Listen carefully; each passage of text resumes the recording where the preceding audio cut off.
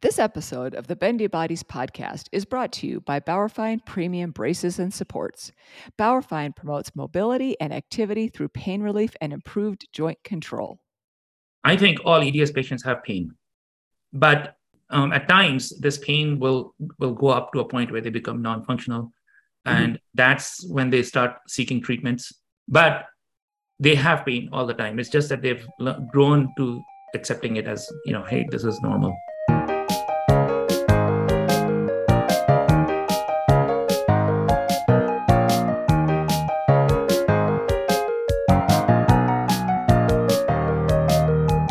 Welcome back to the Bendy Bodies podcast, bringing you state-of-the-art information to optimize your health. This is co-host Jennifer Milner, a former professional ballet and Broadway dancer who struggled for years with hypermobility-related problems. Now, I train dancers to ensure the next generation of hypermobile artists are better equipped to work to their fullest potential. I am Dr. Linda Bluestein, the Hypermobility MD. I started Bendy Bodies to provide accessible information for everyone on the hypermobility spectrum. Combining my medical education and personal experiences enables me to treat and coach patients and clients to optimize their quality of life. This information is for educational purposes only and is not a substitute for medical advice. Today, we wanted to talk about the problems that can occur in the head and spine and neck and chest, which sounds like we're just kind of throwing a dart at different parts of the body, but they all are kind of connected. And this series that we're doing with Dr. Chopra is we're really trying to break it down into parts of the body rather than specialists, because there's so much overlap between issues within one certain area of the body that they're very difficult to parse apart on their own. So we thought this would be a helpful way to look at it. So when we're looking at the head, the spine, the neck, the chest, Dr. Chopra, why are these topics so important for when we're talking about EDS? I call this connecting the dots, Jennifer, in the sense that you have to look at the human body as a whole. And, I can't have a patient come into my office with one complaint and then not relate it to other things that are causing it. And so it's important to understand that, and just to make sure that we don't miss anything, the way I like to do it, and I think the way most doctors do, is they start from the head and then they walk all the way down to the toes. That's how we teach our medical students. We'll say, look, there are two ways to go about it. One is you can go physically from head to toe, thinking of all the causes of the condition, possible causes, and then you rule them out, or you can go by systems. And over the years, I've found that going anatomically from the head down to the toes is the best approach. And patients understand that easily. Hopefully I didn't miss any organ by the time I finish. I kind of jumped out of my usual norm of going from head to toe was when we had our first podcast on abdominal pain, because I was for one, I was hoping it would be just one abdominal pain podcast, but here's Dr. Bluestein and Jennifer Milner who've grabbed onto the rest of the areas. Which is fine, because I want people to understand on their own and not be solely dependent on doctors to diagnose them, or at least know what they have and understand that it's, is it a serious thing or is it not a serious thing? For example, brain fog, it can be a little scary. And I just, once they understand why they have brain fog, it's a little reassuring. So that's why we are going into this, going from head to toe. And on this podcast, we'll go from head to the neck, including the neck, and possibly even the thoracic spine. Yeah, that sounds great. So how about we dig in? So I'm going to start with headaches. Headaches are really very common, and again, it's common in the non-EDS population as well as the EDS population. So I've sort of teased out what's more common in the EDS population, and it turned out to be about 25 different reasons for having headaches. And then I teased out the very, very rare ones down to the more common reasons. And some of them, I'm going to list them, and then later on, I'm going to discuss all of them. But the common causes of headaches is, of course, the first one is migraines. Again, I don't know if there's any relationship between migraines and EDS, but we do see a lot of migraines. The second one is KRE malformation. Then we look at cervicogenic headaches from what are called craniofacial pain, or TMJ, or temporomandibular joint dysfunction, headaches from POTS, postural orthostatic tachycardia syndrome, headaches caused by tethered cord syndrome. And then you have the two culprits, high pressure headaches, also known as intracranial hypertension. And then you have the low pressure headaches, usually because of spontaneous CSF leak. And then you also get headaches from craniocervical instability. And as we go along, I'll discuss the symptoms of each one. And I cannot go into the treatment in depth on these because a lot of that is based on patient's presentation. So going to the first symptom is where patients complain of pain in the whole head and they have double vision, and they also feel a throbbing in their ears, and their headache increases when they laugh or cough. So just to remind you again, this is really important. So they may be having a headache, and if they laugh or cough or sneeze, their headache increases significantly, and then it drops down to a very baseline severe headache. They also have this pulsing, ringing in their ears, and they, not always, but sometimes they may have a double vision. These are symptoms of increased pressure inside the head. Now, the thing with the head is that it's a closed structure. It's a box, it's a round box, and it's closed, it doesn't expand. And so if the pressure changes either way, whether it increases or drops down, it becomes very symptomatic. So raised pressure inside the head can be from many different reasons. And I told you the symptoms, the big one being the headache increases with coughing or sneezing. And also the headache feels different. It feels like the head is going to explode from inside. It feels like there's an intense pressure inside the head. Now, among the common reasons for having headaches, this kind of a headache from increased intracranial pressure is narrowing of a blood vessel inside the brain. It's called venous sinus stenosis, and usually it's the transverse venous stenosis. So what it means is that one of the veins is narrowed. The theory behind that is, why should you have a headache from a narrowing of a blood vessel inside the head, is that the amount of blood that goes inside the head should be exactly the same that comes out. So what goes in has to come out. But if there is a difference, if there's plenty of blood going inside the head, but not the same amount coming out, that adds to an increased pressure. And that can be from a narrowing of a blood vessel. The second reason is from Chiari malformation. And we'll discuss that when we get to Chiari malformation. How do you diagnose this? Let me tell you how you don't diagnose this, and that is a spinal tap. Absolutely do not get a spinal tap, and I'll explain to you why. The fluid inside the head is produced inside the head. It's called CSF. This CSF pressure inside, the CSF as it's produced inside the brain, then flows out of the skull and down into the spine. And it goes all the way down to the spine and then goes back up into the skull. And so it keeps circulating within a closed system. Now, a spinal tap is a lumbar puncture. They stick a needle into your back, and then they look at what's called the opening pressure. And then with that, they decide whether the pressure inside the head is high or not. There are two problems with that. One of them is that, what if there is an obstruction of fluid at the level of the neck? For example, in Chiari malformation, the pressure inside the head is very high, but that high pressure is not transmitted down to the spine. So if you do a spinal tap in these patients or a lumbar puncture, the pressure is going to show up as being normal. So the second issue with that is that patients with EDS, the covering, the bag that holds this fluid is very elastic. So it's like measuring pressure inside a thin-walled balloon. And you're not going to get the right pressure because it is the covering in which the fluid stays in is very thin and expansile, so, which is called the dura mater. The dura mater is very thin, and you're not going to get a good pressure reading on that. The third, of course, reason is that you do a spinal tap, the hole does not close up, and you wind up with what's called a postdural puncture headache, which is even worse than the regular headache. But that's besides the point. The point is that the pressure inside the head may not match the pressure in the spine. So how do you solve this problem? The best way to solve this problem is to measure the pressure inside the head. And that's done by a very, very small, it's a kind of a procedure called putting in a subarachnoid bolt.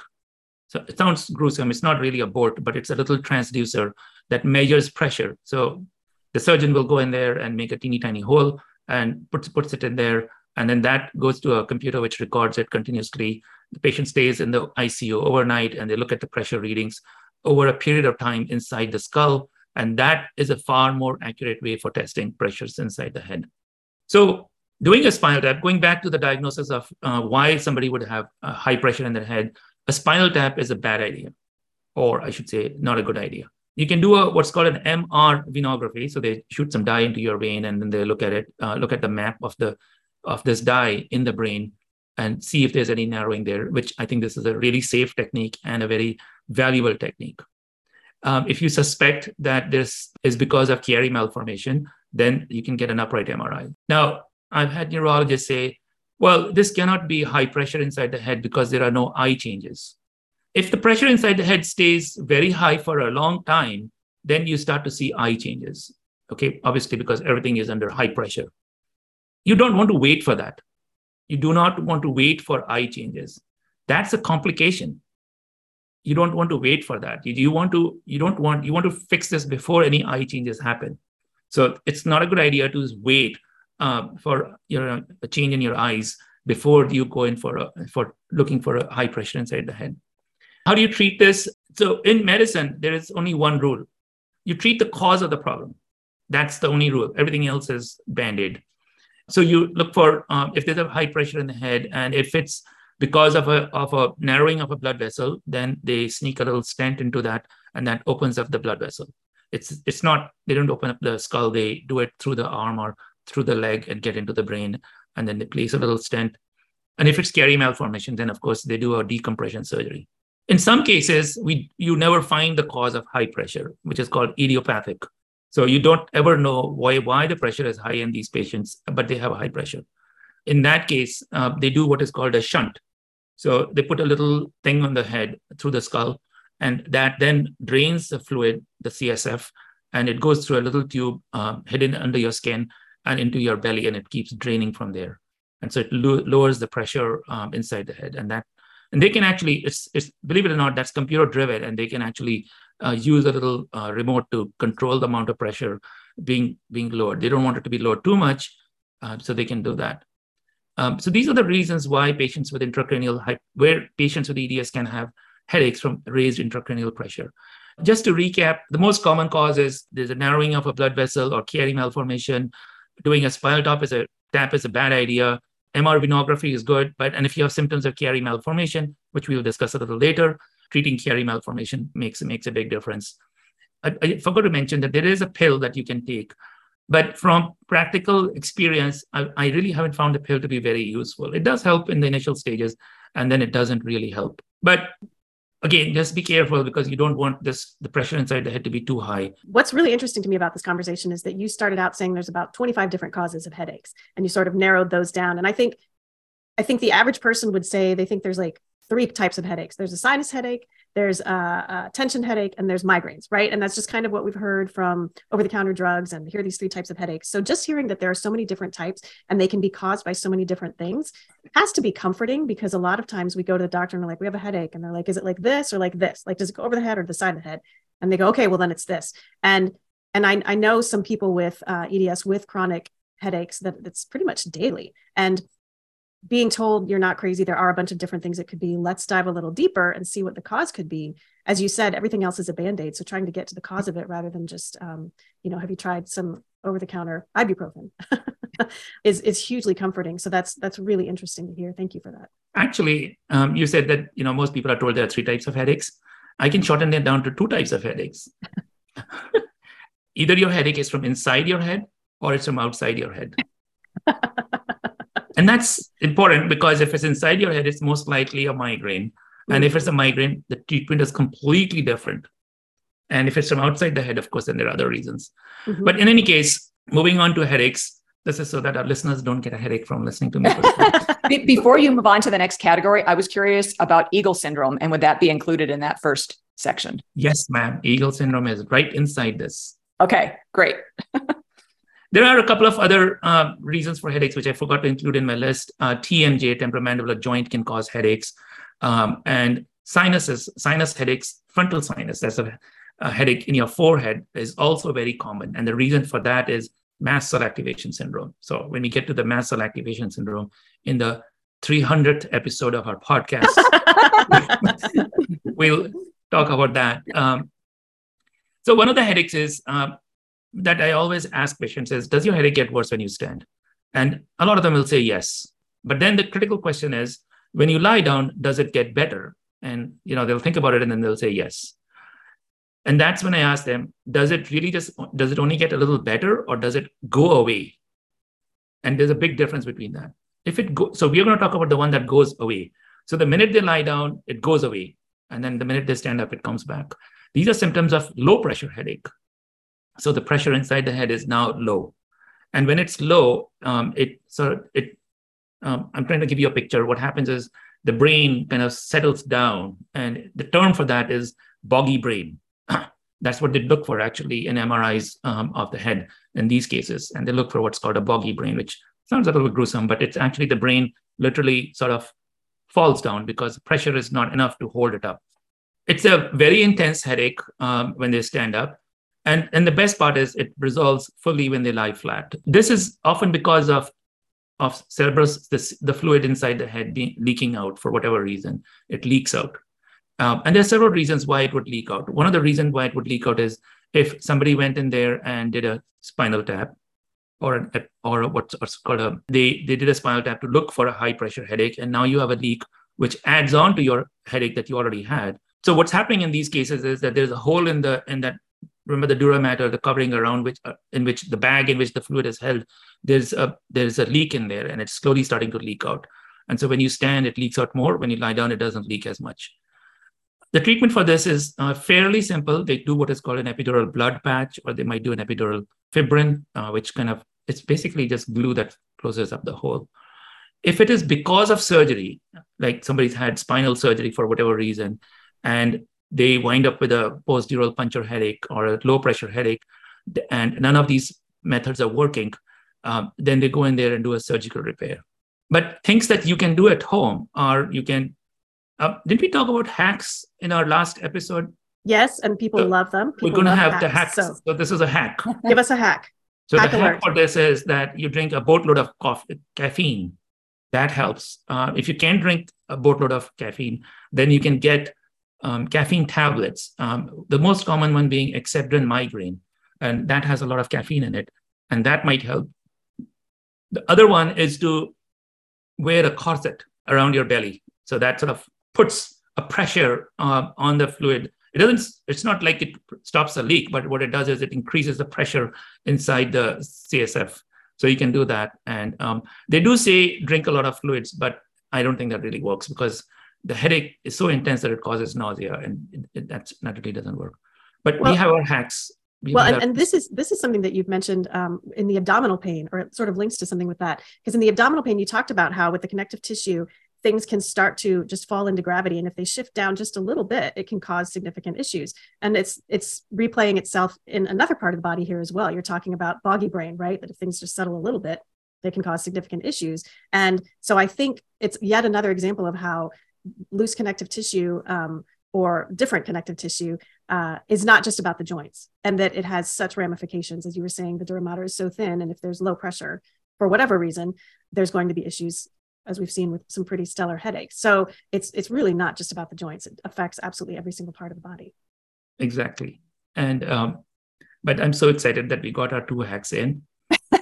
And I have a question before you move on, and maybe you were already going to get to this, about if these ever spontaneously close. If you have a CSF leak, is there a chance that it would spontaneously close then? Dr. Bluestein, I know you've seen lots of CSF leak headaches, and it does spontaneously close in some patients, but not in EDS. They don't let go easily. There's one small point I wanted to bring about, which is an odd phenomenon where a person can have a high pressure headache and a low pressure headache.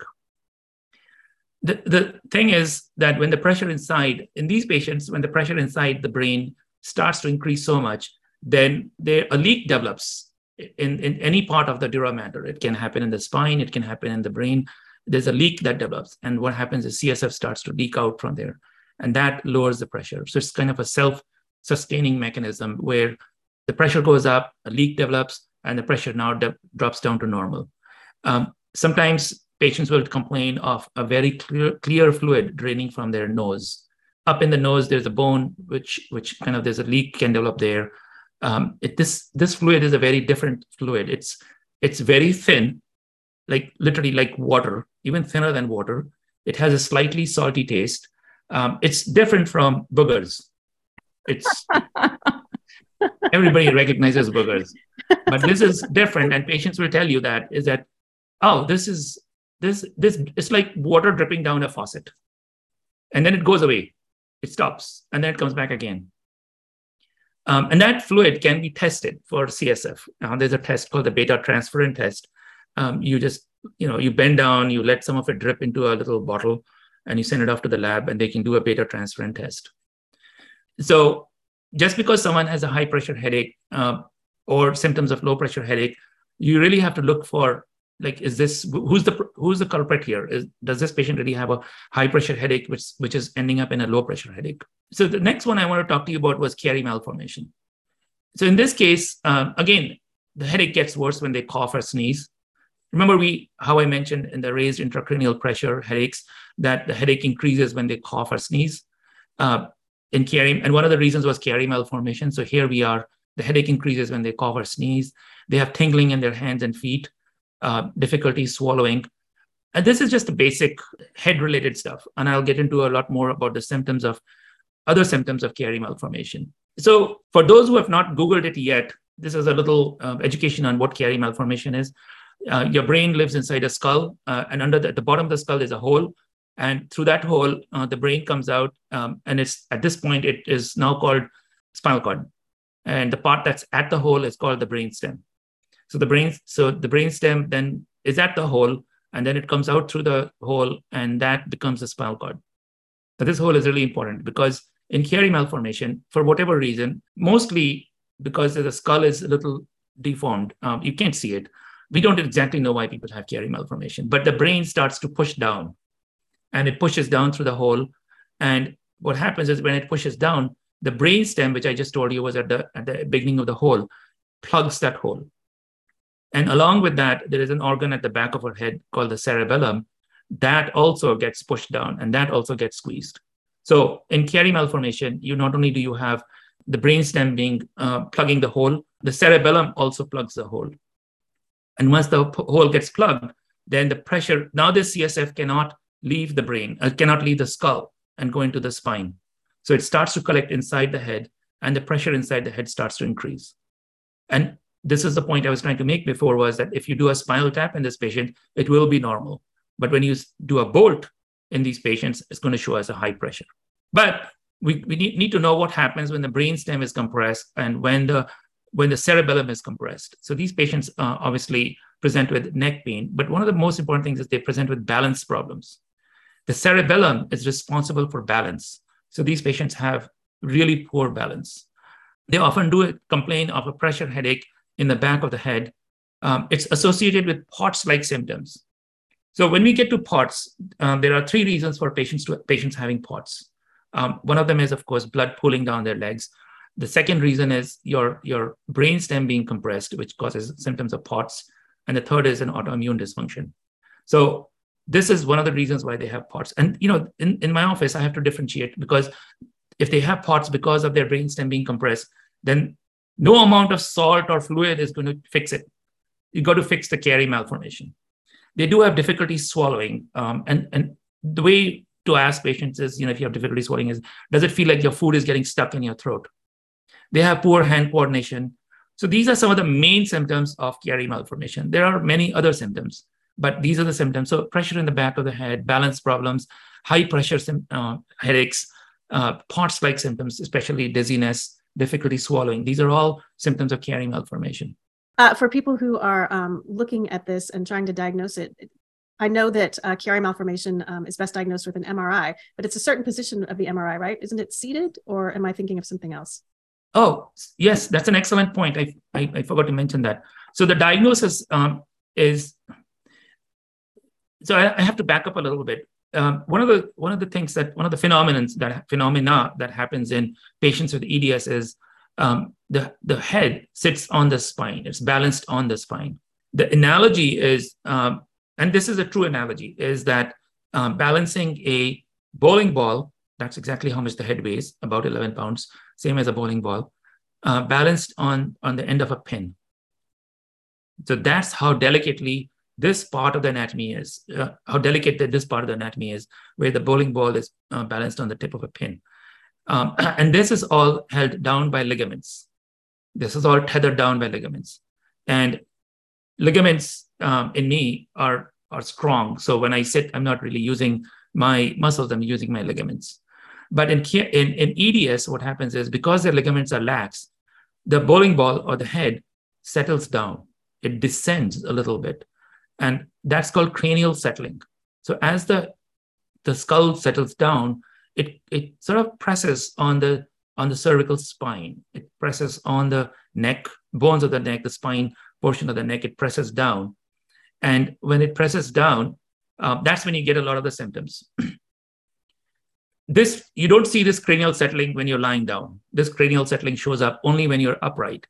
Hence, getting an upright MRI in these patients is important because you want to see the cranial settling. You want to see what happens when these patients sit up. So the diagnosis depends a lot on upright MRIs.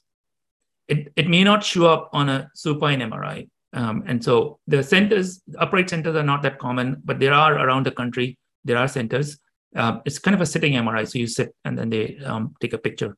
Yeah, that makes sense because that was also something we discussed, I think, Dr. Bluestein, when we talked about cervical instability and the importance of having the upright MRI for that. So again, makes sense if your ligaments don't do as good of a job supporting you against gravity, that having to fight gravity would be crucial for an MRI, for people to have a true picture of what's going on. Right. And thank you for bringing that up because I completely forgotten about that. So getting an upright MRI for the diagnosis of Chiari malformation is sort of critical. The treatment is, of course, surgical decompression. What they do is they widen the hole a little bit. And so that's basically what they do.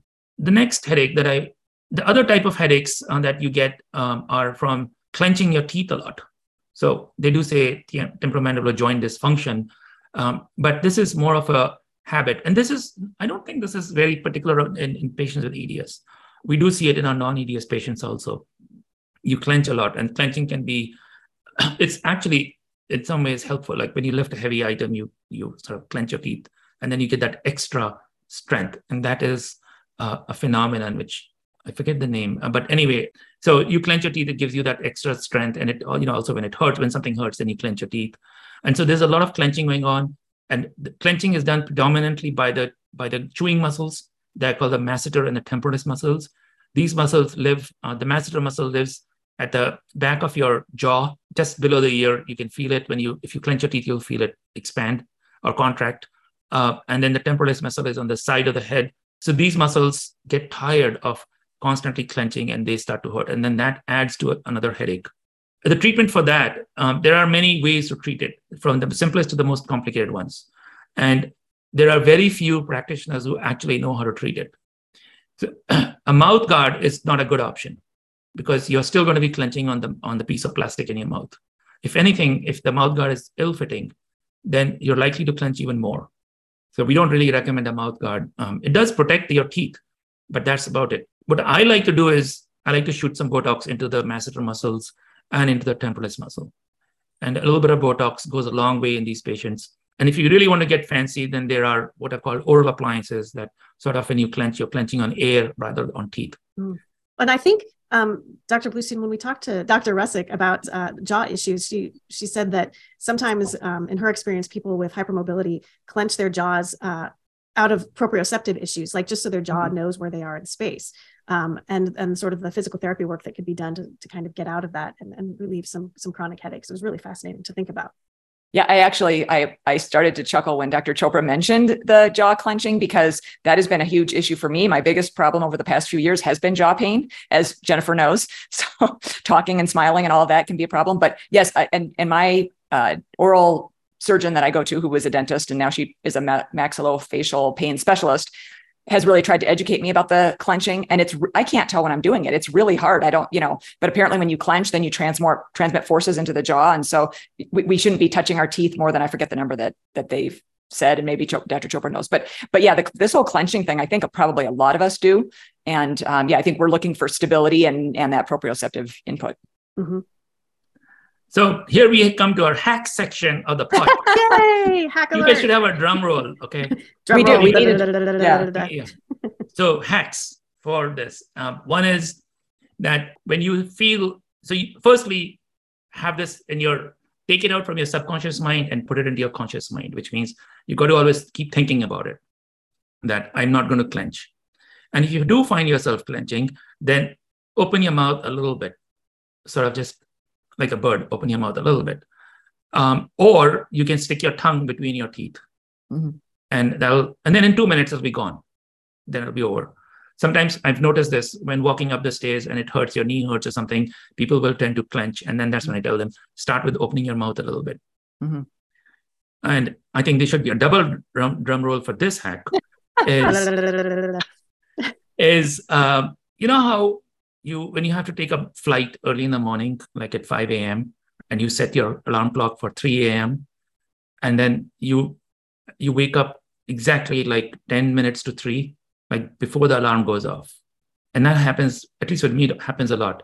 I wake up 10 minutes before the alarm goes off. And the reason for that is you've been thinking about it all day long. I got a flight in the morning at 5 o'clock. I really need to get up at 3 o'clock. And you've been thinking about it all day long. So when you go to bed, thinking like, okay, I got to wake up at 3 o'clock. I've had my alarm set up. Okay. The brain beats the alarm clock by 10 minutes. And that's a very common phenomenon. It doesn't happen on a daily routine basis. Like if you have to wake up for work, it doesn't happen because you're not thinking about it.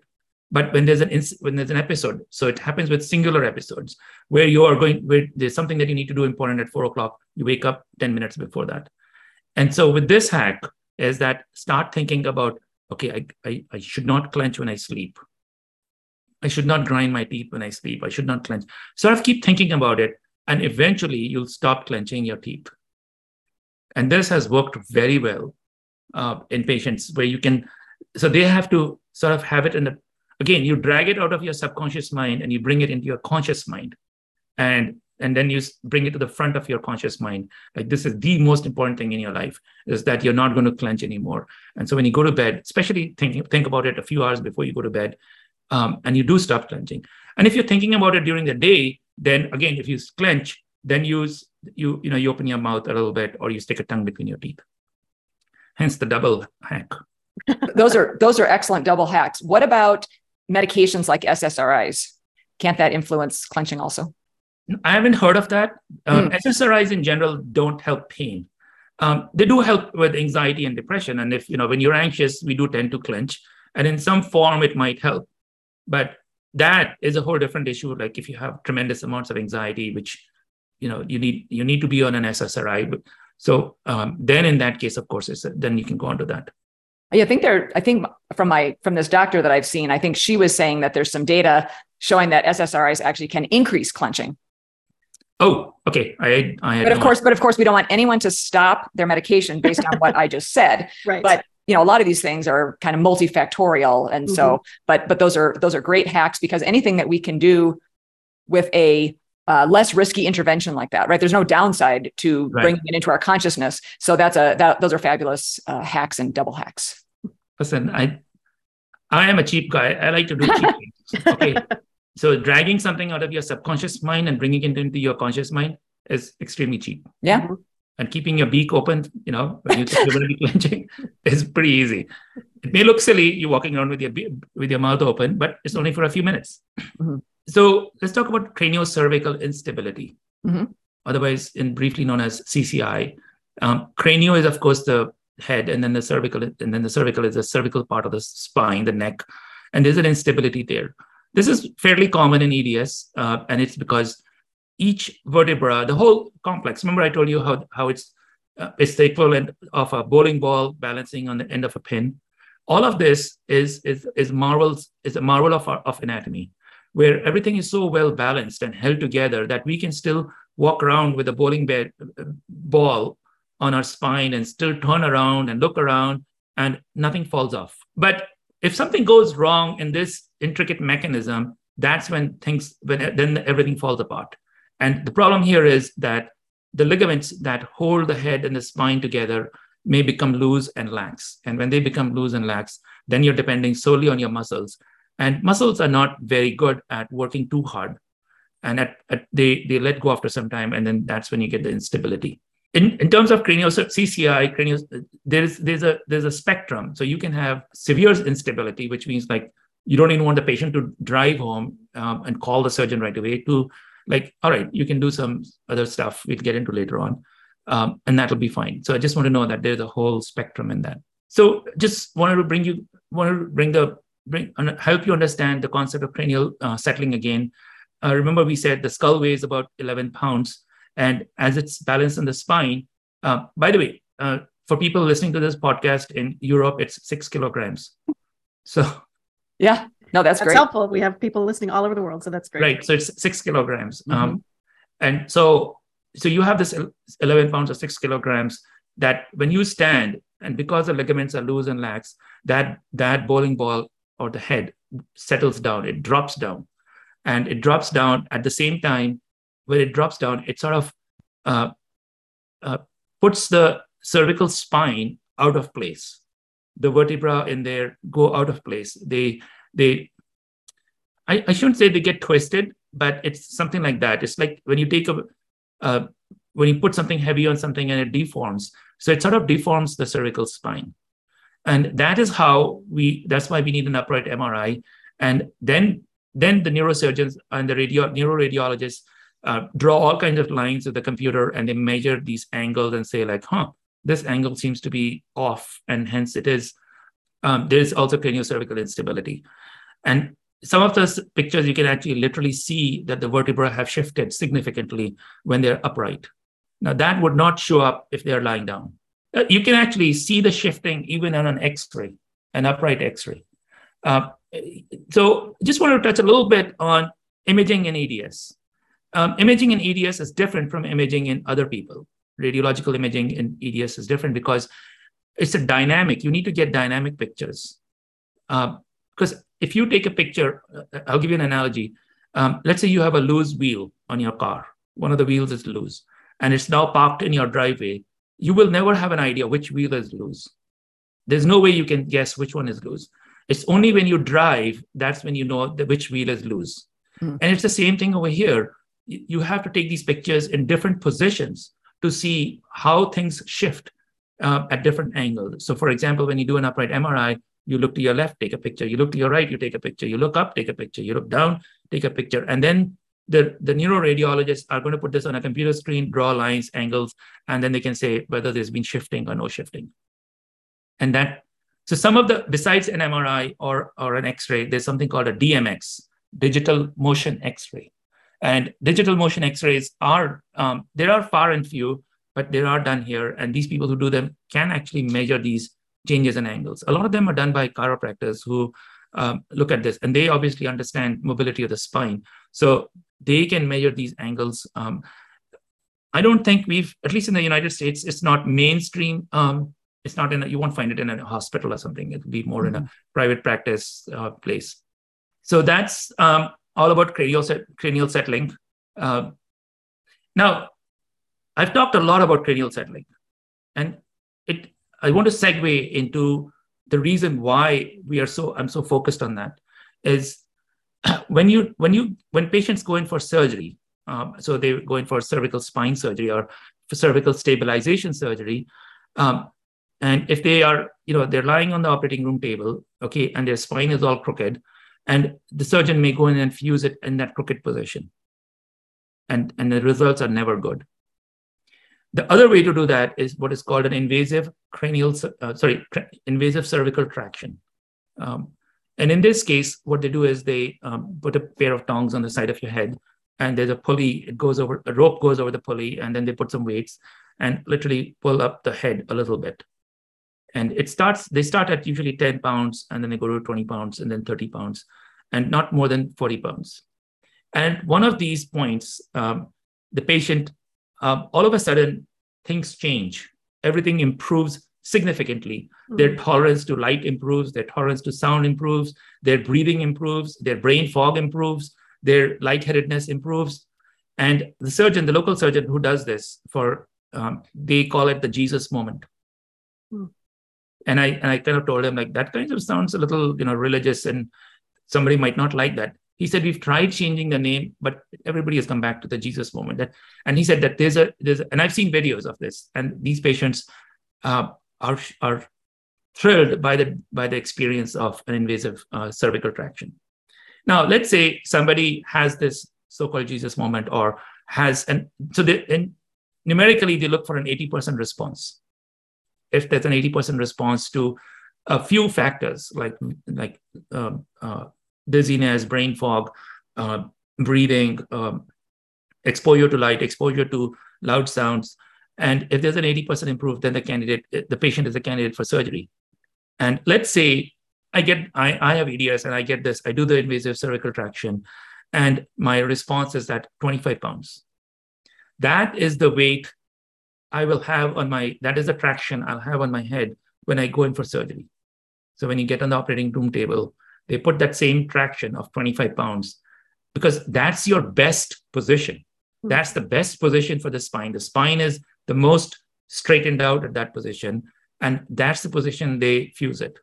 That's so interesting. I'm sorry. I'm still like amazed that somebody thought of that and that's so cool. Sorry, go ahead. I have nothing. I tried to think of an analogy and I could not, but the analogy would be if you're trying to repair a little stick, like it's a broken stick, and you put super glue, you really want that super glue, the stick, to be very straight and aligned before you put the super glue. Yep. And this is the situation where you want the neck to be in the most optimum position with the weights for you to fuse this. Yeah, no, and I think doing that when the patient is awake and can give that feedback, so then they have that additional data is very, very helpful.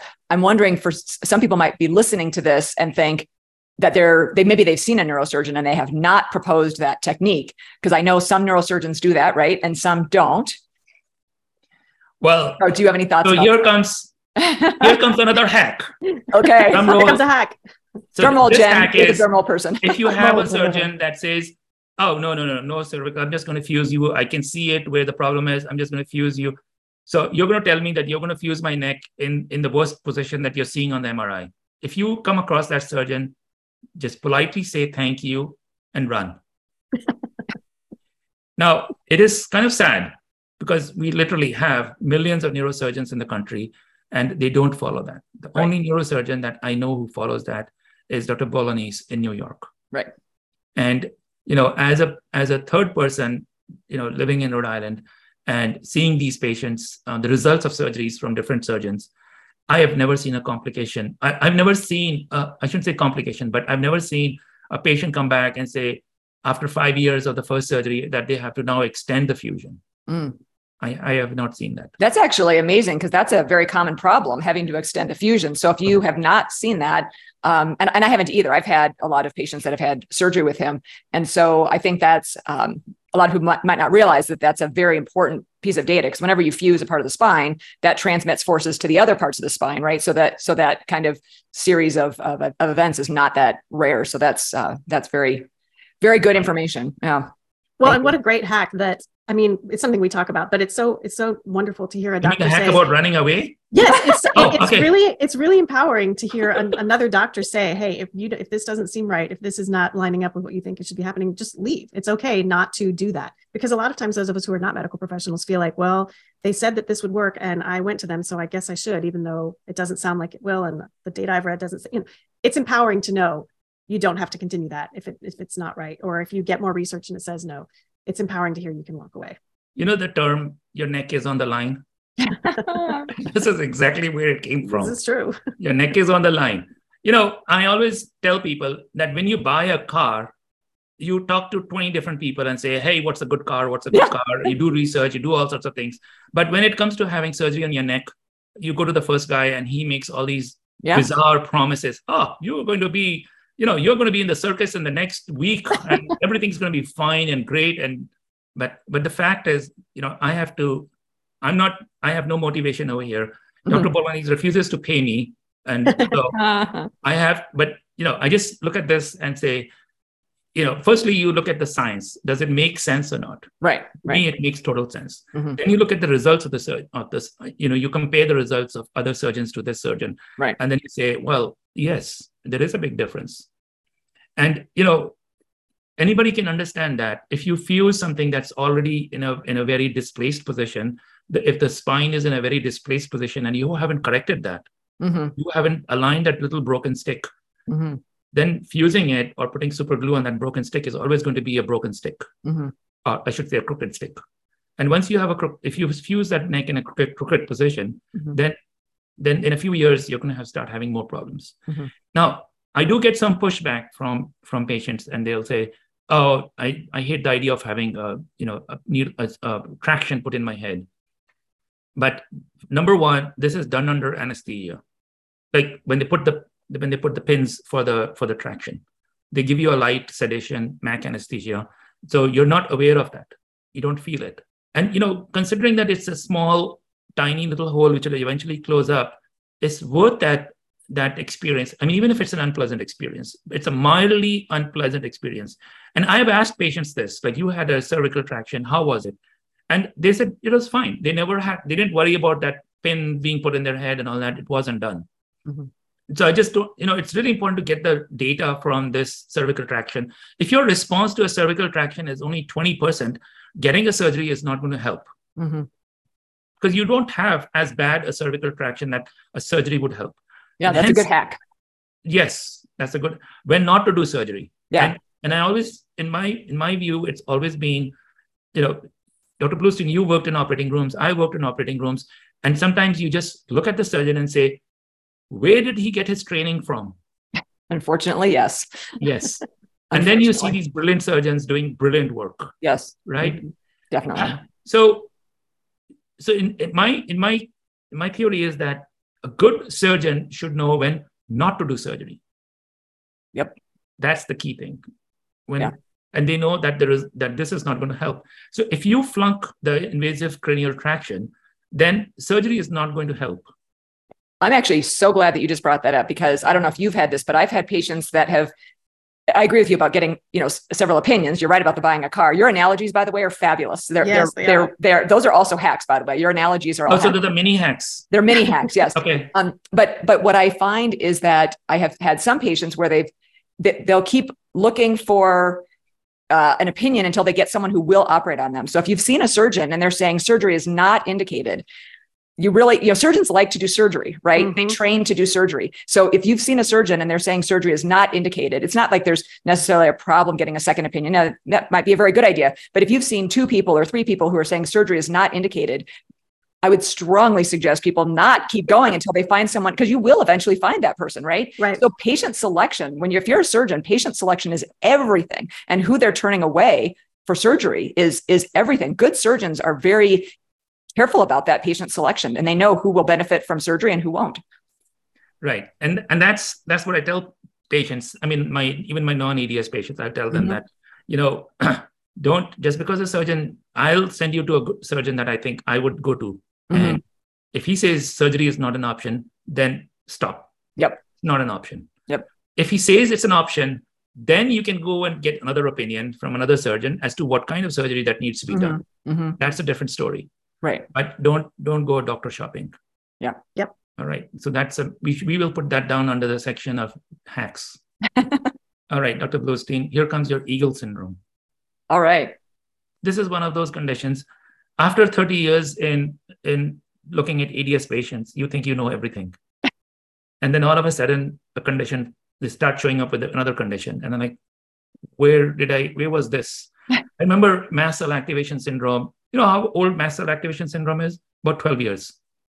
Wow. 12 years ago was when the first paper was published. And I read the paper and I said, yeah, I'm not going to see one of these patients. And now it's like, now you have mast cell everywhere. And not only do you have it in EDS patients, now you have it in long COVID patients. Mm-hmm. Right. And it's just so bizarre. So Eagle syndrome is one of those. For the longest time, this is more of facial pain. So the pain is in the face.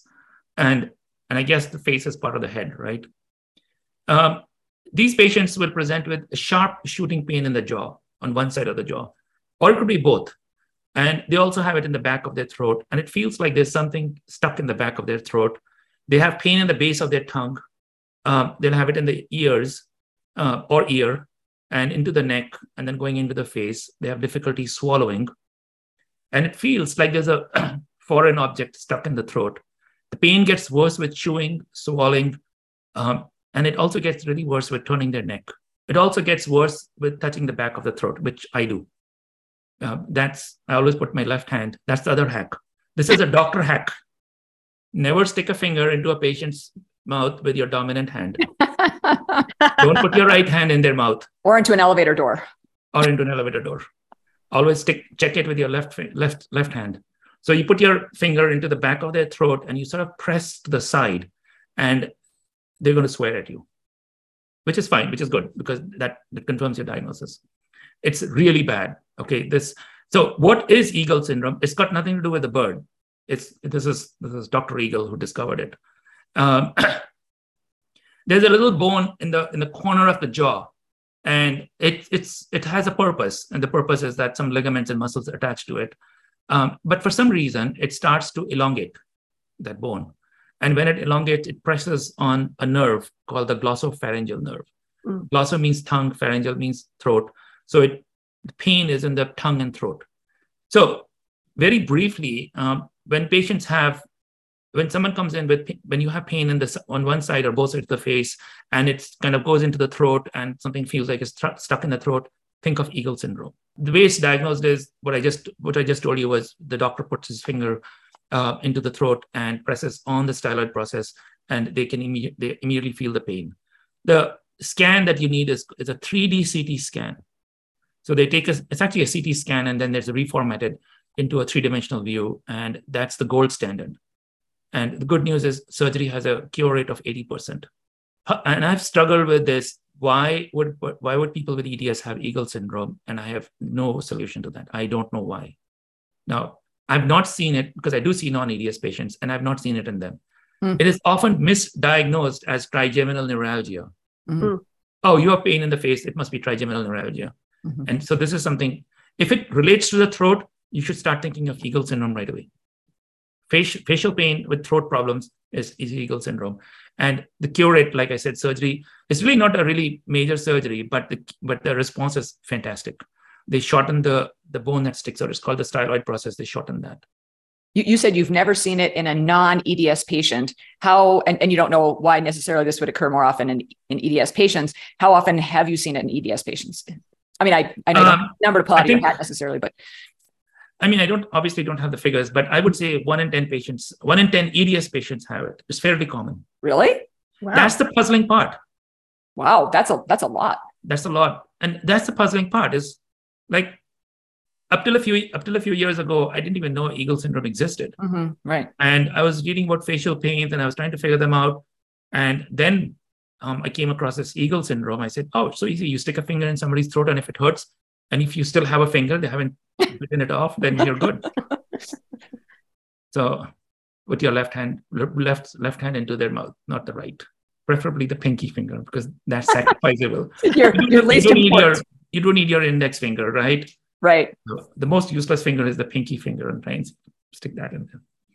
Is there a physical, like, do you see a shifting of the jaw, or sort of a misalignment of it that goes with it, or is it purely just the lengthening of that bone in the back? Like, it's just visual assessment. You don't see it. It's visual.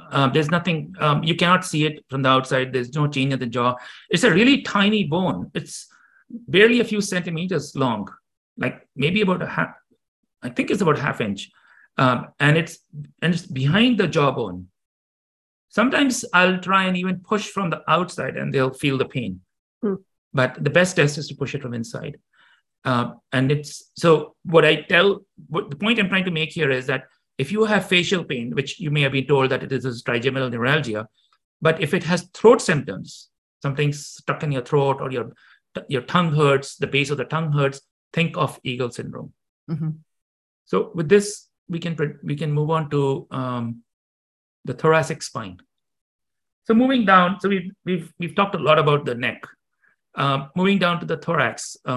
The thoracic portion of the spine is relatively a stable spine, because it's part of the rib cage, and so it doesn't really show up being a problem in the non-EDS population. But of course, the EDSs don't make life easy for us, and they have to have something which you've never even paid attention to. But anyway, jokes apart, they do have thoracic pain. They don't often complain about it. But if you push over there on the thoracic spine, they'll say, oh yeah, that really hurts. I mean, they may complain of pain in the upper back, what is called as a coat hanger distribution. And they might even also complain of pain between the shoulder blades. They may complain of pain there. And again, the spine is made up of little bones, like a three-dimensional jigsaw puzzle put together, stacked together, and they're all They're all connecting. Each one connects to the one above and the one below with ligaments. And the problem here is that the ligaments are elastic, so it shifts. And when it shifts, it hurts. For a physician, the way to diagnose that is you go to the thoracic spine and you go to the midline, and then you go to a little to the left or the right, and you push with your thumb, and it will be tender. They'll say, yeah, that hurts. Now, the issue here is rib subluxations. So each rib connects to the thoracic spine, and it connects actually with three joints, three tiny little joints. And the reason there are joints there is because each rib has to constantly move up and down. As you breathe in, it moves up, and then as you breathe out, it moves down. And so what happens is your ribs are constantly moving, and they're connected. They're tethered down to the thoracic spine with three little joints. Two things happen here. One is that people with EDS tend to slouch, and I'll get into that a little later. But they tend to slouch, and when they and it's not a habit thing. It's just a condition. And when they slouch, then that rib, the joint, the junction between the rib and the spine, the rib pops out of its joint, and that's called a rib subluxation. And it's an excruciatingly painful condition. It feels like you're having a heart attack. Now, so the rib subluxes out, and how do you treat that? So I'm going to talk about how to treat it when it subluxes out, and then I'm going to talk about how to prevent it from subluxing. When it subluxes out, you can lie on a roller, one of those exercise rollers. Yeah, like the foam rollers. Yeah, not the foam one, but some of the hard ones. Mm-hmm. So they're rubber ones. Yeah, they're rubberized, but they're hard. And you lie on it and you roll back and forth, and that pops the rib back in place. Rolling your thoracic spine back and forth on it? Yeah. Okay. So you put the roller on the floor, and you lie facing the ceiling, and then you move back and forth. And when it moves over that subluxed rib, it pops the rib back in place. That's a double hack. Oh, wow. Look at that. We're on a roll with our hacks. Literally, there we go. Roll to put the hit rib in. And all right. So we're on the floor, and we're rolling back and forth and pushing this rib back in place. You've got that done now. But the thing is that you can't be walking around if you're walking in a mall and suddenly your rib pops. You don't want to pull out the roller in the middle of the mall and start pushing it back. So to prevent it, there are a few things. One is that you want to stabilize the thoracic spine. You don't want to slouch. And it's, like I told you, it's not a habit. The problem is that the thoracic portion, the chest portion of our spine is held together by ligaments.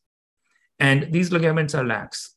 And because most of the stuff, like the lungs and the heart, and in women, the breasts are in front, you tend to lean forward. That's the problem. And then you just automatically start to slouch forward. And to sit back straight up is an effort. And when it's an effort, you get tired eventually, and you just let go. So some of the techniques to keeping it stabilized is to, one, you can try a compression garment. Okay. There are a few that you can get. There's a company called DM Orthotics. It's a British, UK-based company, but they do sell in the United States. And they make these pretty cool shirt-like garments that can help keep the rib, more like your posture correct. There's another company called Spinal Q. The company is Align Med, ALIGN Med, and they produce this more like a vest. It's called Spinal Q. But these are big and bulky, and you're never going to convince an 18-year-old to wear that.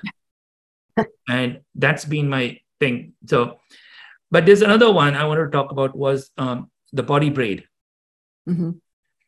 So the body braid looks like a series of tapes connected together. They're not sticky tapes; they're tapes, and they're designed to cover the joints, mostly the joints and the spine. And what that does is it keeps your spine in alignment. It actually keeps everything in alignment, starting from the shoulders, the spine, the pelvis, the knees, everything keeps it in alignment. It's a phenomenal piece of a device, a piece of wear. It was, just to give you a little background, it was invented by a physician in Toronto, Canada. And I think he spent many, many, many years researching it and many different designs, and finally came up with this design. And on a personal basis, I tried it, and I don't have EDS, and I loved it. I felt so much better. I wasn't holding myself up, and my posture was better. Patients love it. If you go on their website, you can see it. It's not even that expensive. And there are videos on how to use it, but you can also set up an appointment with the physician, and he can demonstrate it for you. There's a tiny learning curve because there are so many tapes on it. There's a teeny tiny for me, with my one brain cell, the learning curve was 3 times. So and you guys with EDS have like 1 million brain cells.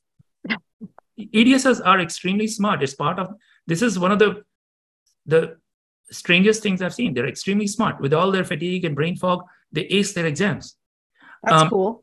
So even though it looks like a lot of tapes around, and it looks like a bit of a mess of tapes, but it's really just a learning curve. It takes just wearing it once or twice, and you know the trick behind it.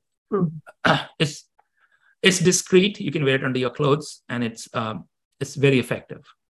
It seems like another, we're recording this during the summer and people will listen all different times of the year, but another advantage to me of the body braid is that it's a lot cooler than some of these other things, right, that cover a lot more of your skin. And so we know people with EDS are often temperature intolerant, or the heat, increases their mast cell activation. So do you find that it's more comfortable for people because they're not adding another?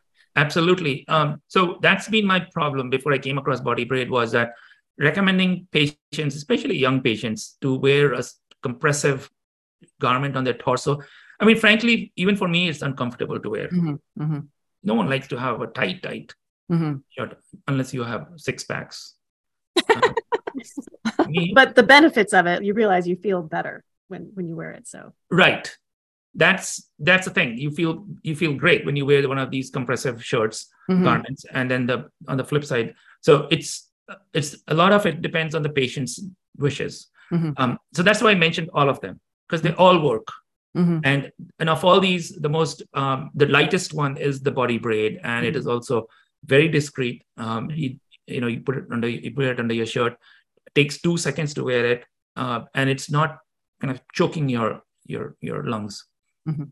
So this is on the thoracic part of the spine with the rib subluxations. So I was really curious to ask you, Dr. Chopra, if you think that some of these differences that we see in people with EDS versus people who don't have EDS, could it be because we have greater levels of interoception at the same time that we have less good proprioception, which is kind of an interesting phenomena in and of itself. But people refer to us as like canaries in the coal mine and that kind of thing. So do you think some of these phenomena that are harder to explain on the basis of differences in connective tissue, do you think that it could be on the basis of differences in sensation and that kind of thing? So I know you had previously referred this to in terms of Eagle syndrome being more common in EDS, and we were puzzled about why it would be common in EDS, and we didn't know that. In that context, it's not. I don't think it is, because in Eagle syndrome there is a definitive increase in the length of this bone. There's no gray area in this. You can literally see this little bone. It looks like a dagger, and it's protruding out through the jaw. And so the question that you were trying to ask was, are people with EDS more aware of their body or sensations in their body? I would think it's the opposite. One of the toughest part of my seeing an EDS patient is to make them talk. I will ask a teenage girl, does your right wrist hurt? And she'll say, no, it doesn't hurt. And then when you start diving a little deeper into it, and she'll say, oh yeah, it hurts when I write, and I can't write for more than 2 minutes. They don't really, they've grown up to accepting like pain is that every human being feels that. Lightheadedness, it's every human being feeling that. So in some parts, yes, they do have a more awareness of their issues because it's affecting their functioning. But in some parts, they grow up thinking like, okay, this is, everybody gets lightheaded when they stand. So when they get lightheaded, they don't care. I think that's an interesting point that we have seen played out through so many people that we are in contact with EDS, is that everything hurts, or they're so aware of everything that it's hard for them to tell what is quote unquote normal And what is something that they should bring up and talk about? Should I tell them that my wrist clicks? Oh, everybody's wrist probably clicks. Should I tell them that my fingers hurt when I pulled the comforter up over my chest because it subluxates? Probably happens to everybody. So I think what you're saying, Dr. Bluestein, is perhaps something like Eagle syndrome, not necessarily Eagle syndrome, but perhaps something like that is not necessarily more common in people with EDS, but people with EDS just are more aware of such pain and issues. And so they point it out more. And that's an interesting question to ask. And I think it's that fine line of, my experience is people with EDS do have much more awareness in their body. And at the same time, there's so much of that, at least low level amount of everyday pain. It's hard for them to turn down the static and figure out which ones they're supposed to be paying attention to. Does that make sense? Yes. So I like the word static. It is a lot of static. There's a lot of noise that they live with. And it's only when it starts to get worse. And we'll talk about this when we talk about mast cell activation syndrome, how this noise increases to a point where it becomes unbearable. And I think all EDS patients have pain. But at times, this pain will go up to a point where they become non-functional. And that's when they start seeking treatments. But they have pain all the time. It's just that they've grown to accepting it as, hey, this is normal. Yeah, no, I think that's true. And I think your point about sometimes I feel that way too, sometimes having to try to extract the information. And I think what happens is if we report our symptoms to a number of people and they're not seemingly interested in the information, then we stop reporting our symptoms because, or let's say we do report them and they do a couple tests and everything comes back unremarkable, then, we don't want to be in that position of being, oh, you're fine, just kind of go away. So I think that's a good point that you raised. Hey, can we make sure that we cover the lower back as we're sort of looking at the spine from head all the way to tail? So what have you got for us in the lower back? Yes, ma'am. So the lower back, like the rest of the spine, does have its issues with instability. But oddly enough, I don't see a lot of instability, like damaging instability in the lumbar spine. And that's, I haven't had patients where I said, okay, your lumbar spine is so unstable that you need to get surgery or something. I haven't seen that. And that's a little surprising. But the relevance of lower back pain here is in terms of tethered cord syndrome. So tethered cord means your spinal cord is tethered down. The normal spinal cord ends at the L1 level, which in a lady would be at about the bra strap level. So what I'm trying to say is that it's pretty high up. It's not lower down. And that's where it ends. And it ends as in a conical form. So it's called a conus. And then there's a little string that hangs from it, which has no purpose in life. That string is called phylum. It has got no nerves in it, nothing in it. It just hangs there. It's a remnant of, it's from embryology. It's a remnant of something that we don't have anymore. But the thing is that it hangs loose. And the reason it hangs loose is because the spinal cord and the brain shift. As we move around, they all shift. As children grow taller, the bony part grows faster than the spinal cord itself. And so it all shifts together. So the spinal cord and the brain are under no tension. And that's why the phylum hangs loose. In tethered cord, what happens is these patients, the phylum, that little useless piece of thread hanging at the end of the spinal cord, is tethered there. It's stuck over there. And when that gets stuck, then it puts a tension on the spinal cord. And remember, I told you about the conus, the conical end of the spinal cord, which ends at L1, may get pulled down to L2 or even L3. So essentially, there's a tension on the spinal cord from a tethered cord syndrome. And at different ages, it presents differently. So I'm not going to go into the babies, and because it's pretty obvious in babies, the diagnosis. But we talk about more in the teenage to the adult group, how they present. One of the things they present with is lower back pain. Now, I don't want you to think that, oh, I have lower back pain, therefore I have tethered cord. You can have lower back pain for 16 million other reasons. Absolutely.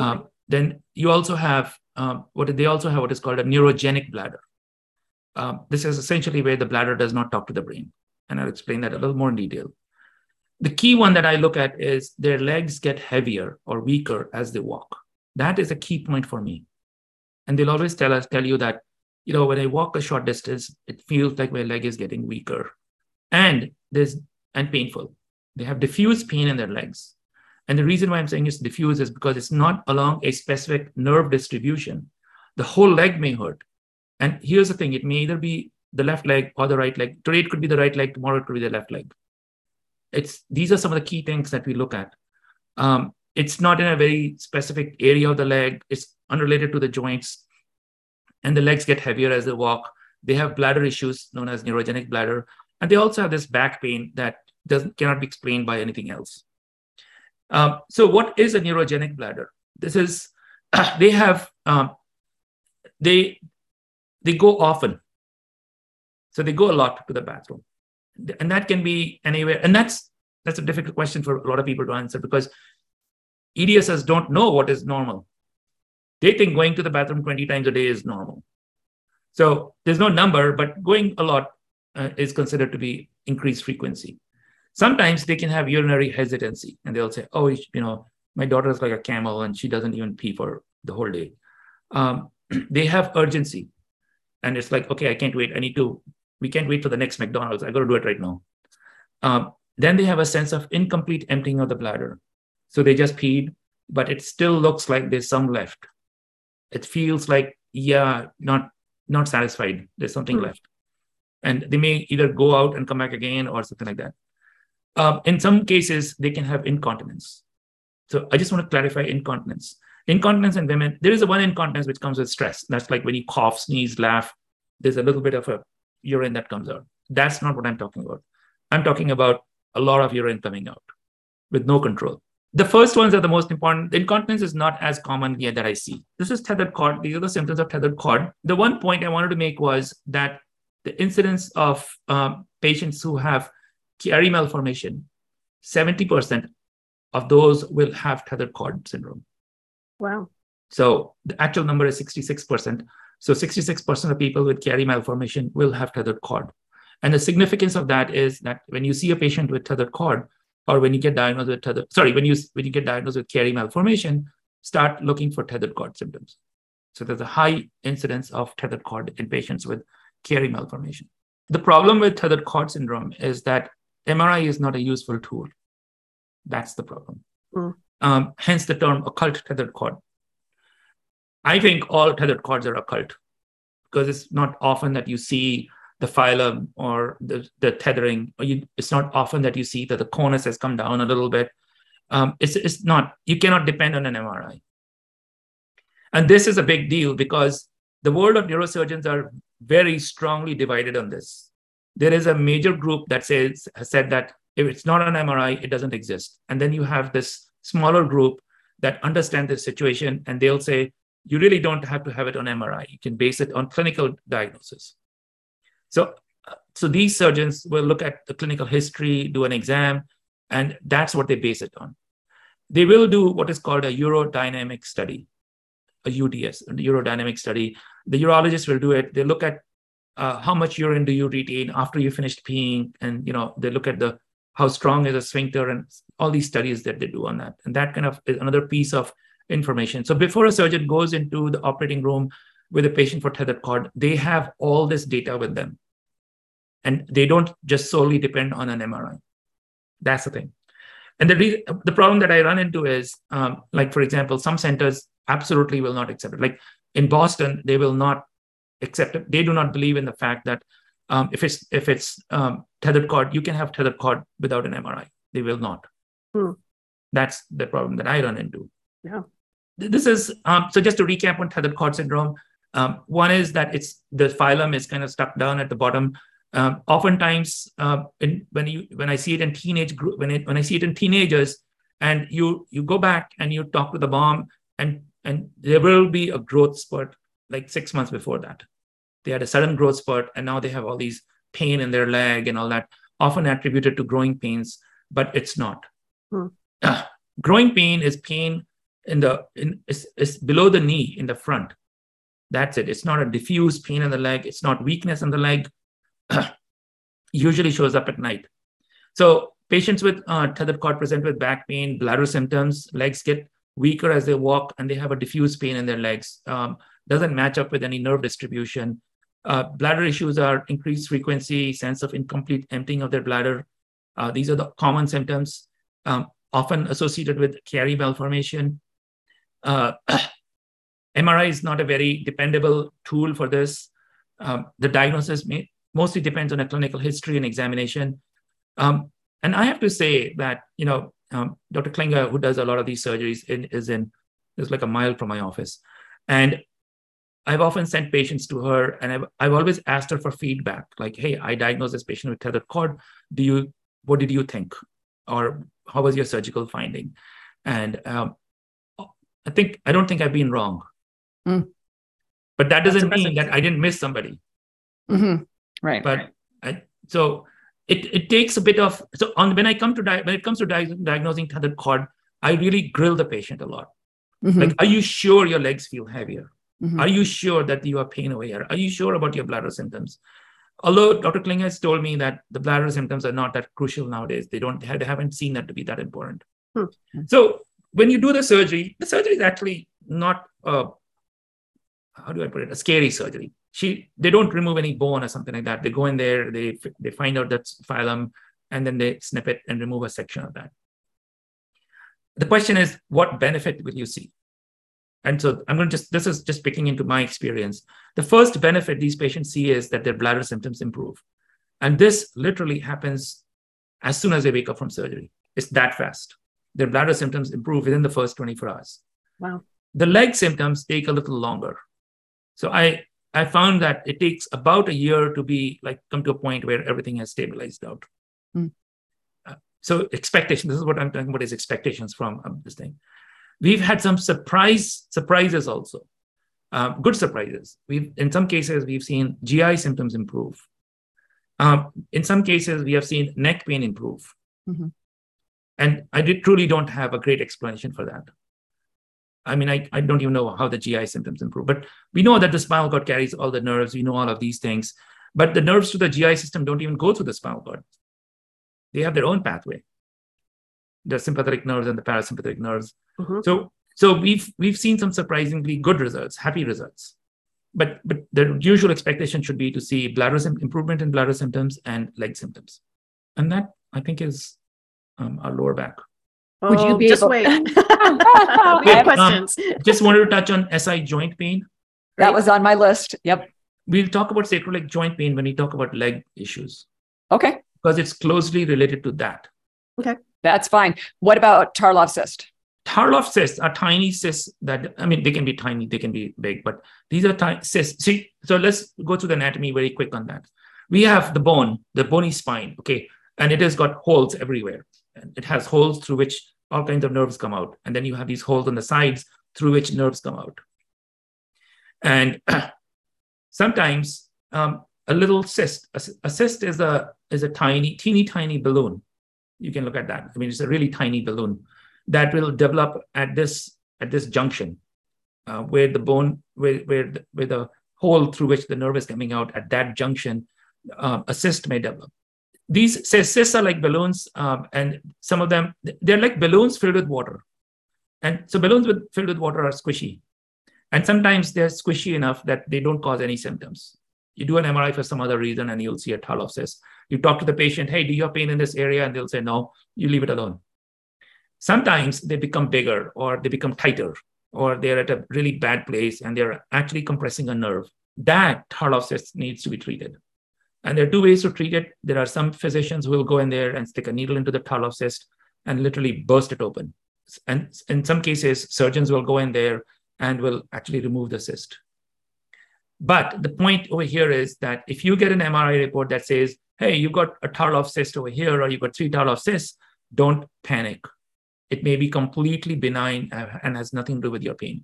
Let the surgeon decide whether this is significant enough to be the reason for your pain. Mm-hmm. And Tarlov cyst is common in EDS. And again, it goes back to having loose connective tissue. And so it probably happens from there. You do see Tarlov cyst in non-EDS patients, but not as often. But you do see it quite often in EDS patients.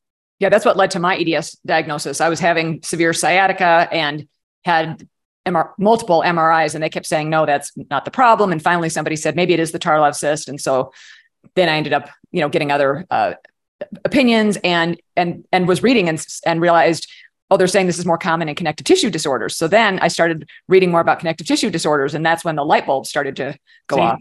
That's the problem, Dr. Bluestein. You should not have read that book. You would not have had EDS.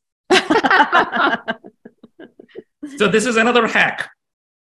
Don't read books. If you don't know it, then you can't have it, right? Exactly. You could be living your life happily. Oh yeah, my knee gives out, no problem. No big deal. But that's obviously we're kidding here, but, yes. But it is crucial. I mean, very, very crucial that if you get that diagnosis of EDS, is to educate yourself. And please don't think the worst of it. If you're diagnosed with hypermobile EDS, stick to hypermobile EDS. Just because you have some scoliosis, do not walk into the kyphoscoliotic EDS section. There are only 11 known cases of kyphoscoliotic EDS. One of them is my patient. I asked her what her number was, and she said, my number is 9. Wow. But she knows that. This is what I'm trying to say. All EDS patients have scoliosis. It's a dynamic scoliosis. Your ligaments are loose. Your spine is going to be shifting around all the time. Nothing to worry about. But if you're diagnosed with hypermobile EDS, just read about hypermobile EDS. Mm-hmm.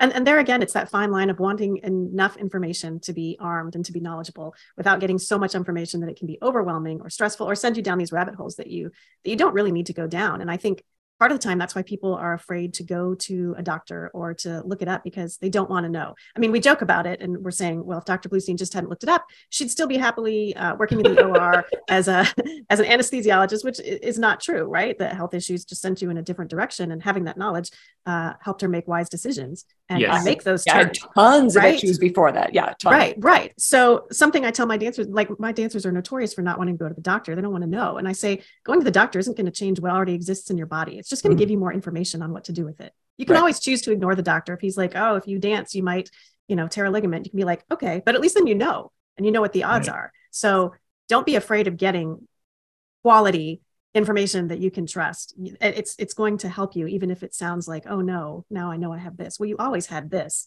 but now you know about it, and maybe there's things that you can do about it. So Jennifer, that's an extremely important point that you brought up, and we'll discuss a little bit more about in our 365th I'm so glad you have episode on pediatric EDS. And one of the key things that when I see a pediatric patients, I tell their parents, that absolutely make sure that they're not hyperextending their joints. They're not in any activity or sports or something like that that's going to get them into extending their joints. I have had national level athletes, ice skaters, rollerbladers, and all sorts of things go from being at a national, competing at a national level down to being in a wheelchair. Mm-hmm. So prevention is the key in EDS. Yeah, absolutely. Prevention. So that's the hack. That's another hack. Stop doing foolish things. Yeah, that is one of the absolute reasons why we do this, to educate that population. And that's why I go into dance studios a lot and I talk about, don't do party tricks, and don't be doing these things that may make your joints more unstable and cause you more pain down the road and that kind of thing. So yeah, it's great that we really appreciate you coming back to chat again. And obviously we're going to be having more conversations, because this is a great way for people to learn, because they, like you said, I feel like that's one of the challenges as there has been more awareness about EDS. There's all these charlatans and, people, I think, some clinics that are maybe not necessarily the best intended. They know that these trigger words to put on their website or whatever. So I think it can be really hard for people to sort out where to get the information from and where to go for treatment and what treatments are a good choice for them versus might not be helpful. So I feel like it's the Wild West. It can be really, really, especially for this population of people. Mm-hmm. Right. And that's why I said that, talking to peers is the important part, because your peers, someone may have gone through, let's say, let's talk about invasive cervical traction. Okay. There's a lot of fear in getting that done. Talk to someone who's already had it done and, ask that person, how was your experience with it? Mm-hmm. There's nothing like getting information from a person who has walked through those steps, has gone through that journey. Absolutely. I think that wording was key.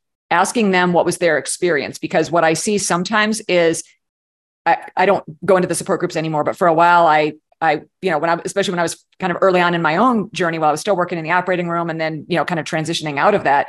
And sometimes I would see people say, well, you should, and you have to keep in mind in the support groups, they don't know your circumstances. So ask what their experience was, and then you can use that information, but just be careful about, that person giving, again, it's information versus advice, right? This Right. podcast is information, not specific advice, because there's a lot of people listening and they're all dealing with different symptoms, different situations. So we're giving information to help them make more informed choices, but we can't give any one person advice because we don't know what their circumstances are. Mhm. Right. And don't forget how important the hacks are.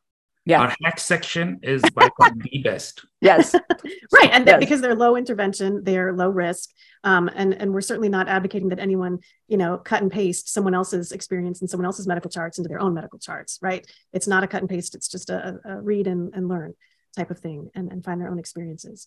Well, this is a lot to absorb, and we have literally gone from head to tail, which I so appreciate. I love the way that we're looking at it, not from one specific system in the body, but from sort of a component, like a grouping of things. What's the best place for people to find you? I know people have already found you, but for those who are listening for the first time, what's the best place for people to find you?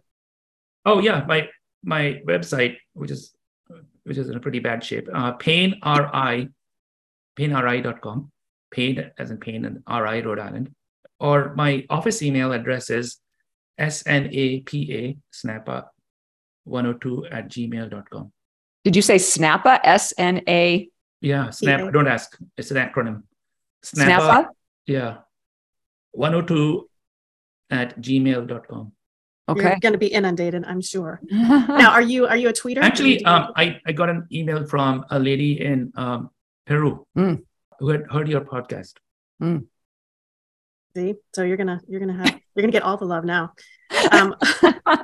Well, as always, it is so great to have you on the podcast and to have you contribute your wisdom to everything that we are trying to continue the conversation around EDS, getting accurate information out there for people to be able to feel like they are able to learn from trusted and reputable sources and get information that actually may be helpful on their own health journey and their own sort of road to discovery. So thank you so much once again for being here and putting up with all of our questions and synthesizing everything so wonderfully. Thank you, Dr. Bluestein. Thank you, Jennifer. It's a pleasure. I love this podcast. It's we keep it solid, but we do add some humor to it. I do like that. I love my hack section. We love your hacks. We love your hacks. Yeah. We're going to have to write up a whole sheet of Dr. hacks. Chopra's hacks. We will. And I want to add one other thing in there that I thought of, Jen, as you were saying that. When I was in my residency at the Mayo Clinic, one of the things that I really liked was it wasn't the senior faculty teaching the junior faculty, teaching the senior resident, teaching the junior resident, teaching the medical student. Like, we learned directly from the faculty. So that's part of what, Wow. it's like the telephone game, right? So like by bringing someone like Dr. Chopra on, we want to bring experts that can share the information directly with our audience. So it's not filtered through all these different ways of getting contorted. And so we really appreciate, Dr. Chopra, you taking the time, because we know you're extremely busy, and people being able to hear directly from you is so incredibly beneficial. I feel like it's such a great way for people to learn and get much more accurate information than if they get it from a whole bunch of other sources. And that's what we do. We bring in experts from all different areas to get the best quality information that we possibly can for our listeners. Absolutely. And thank you very much, Jennifer. Thank you, Dr. Bluestein. It's such an honor, and thank you for inviting me. I agree with you. The more information we share, the more we try to enlighten our patients. It does help, and we'll work on the hashtag #Utrectomy movement.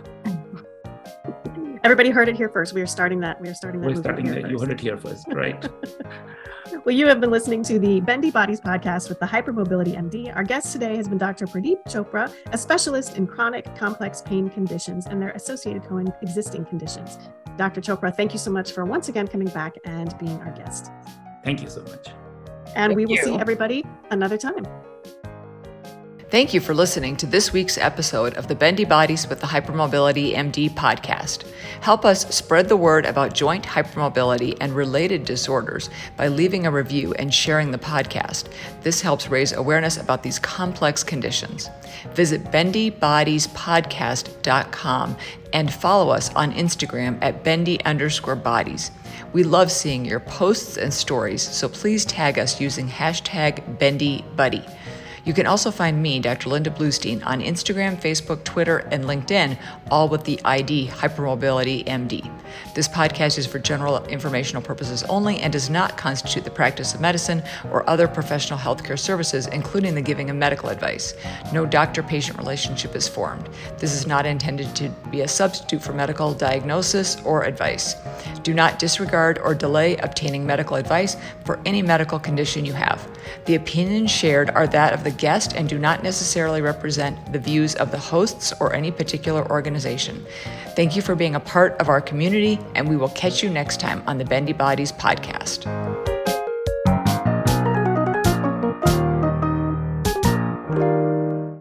This episode of the Bendy Bodies podcast was brought to you by Bauerfeind Premium Braces and Supports, designed to provide joint stability and pain relief.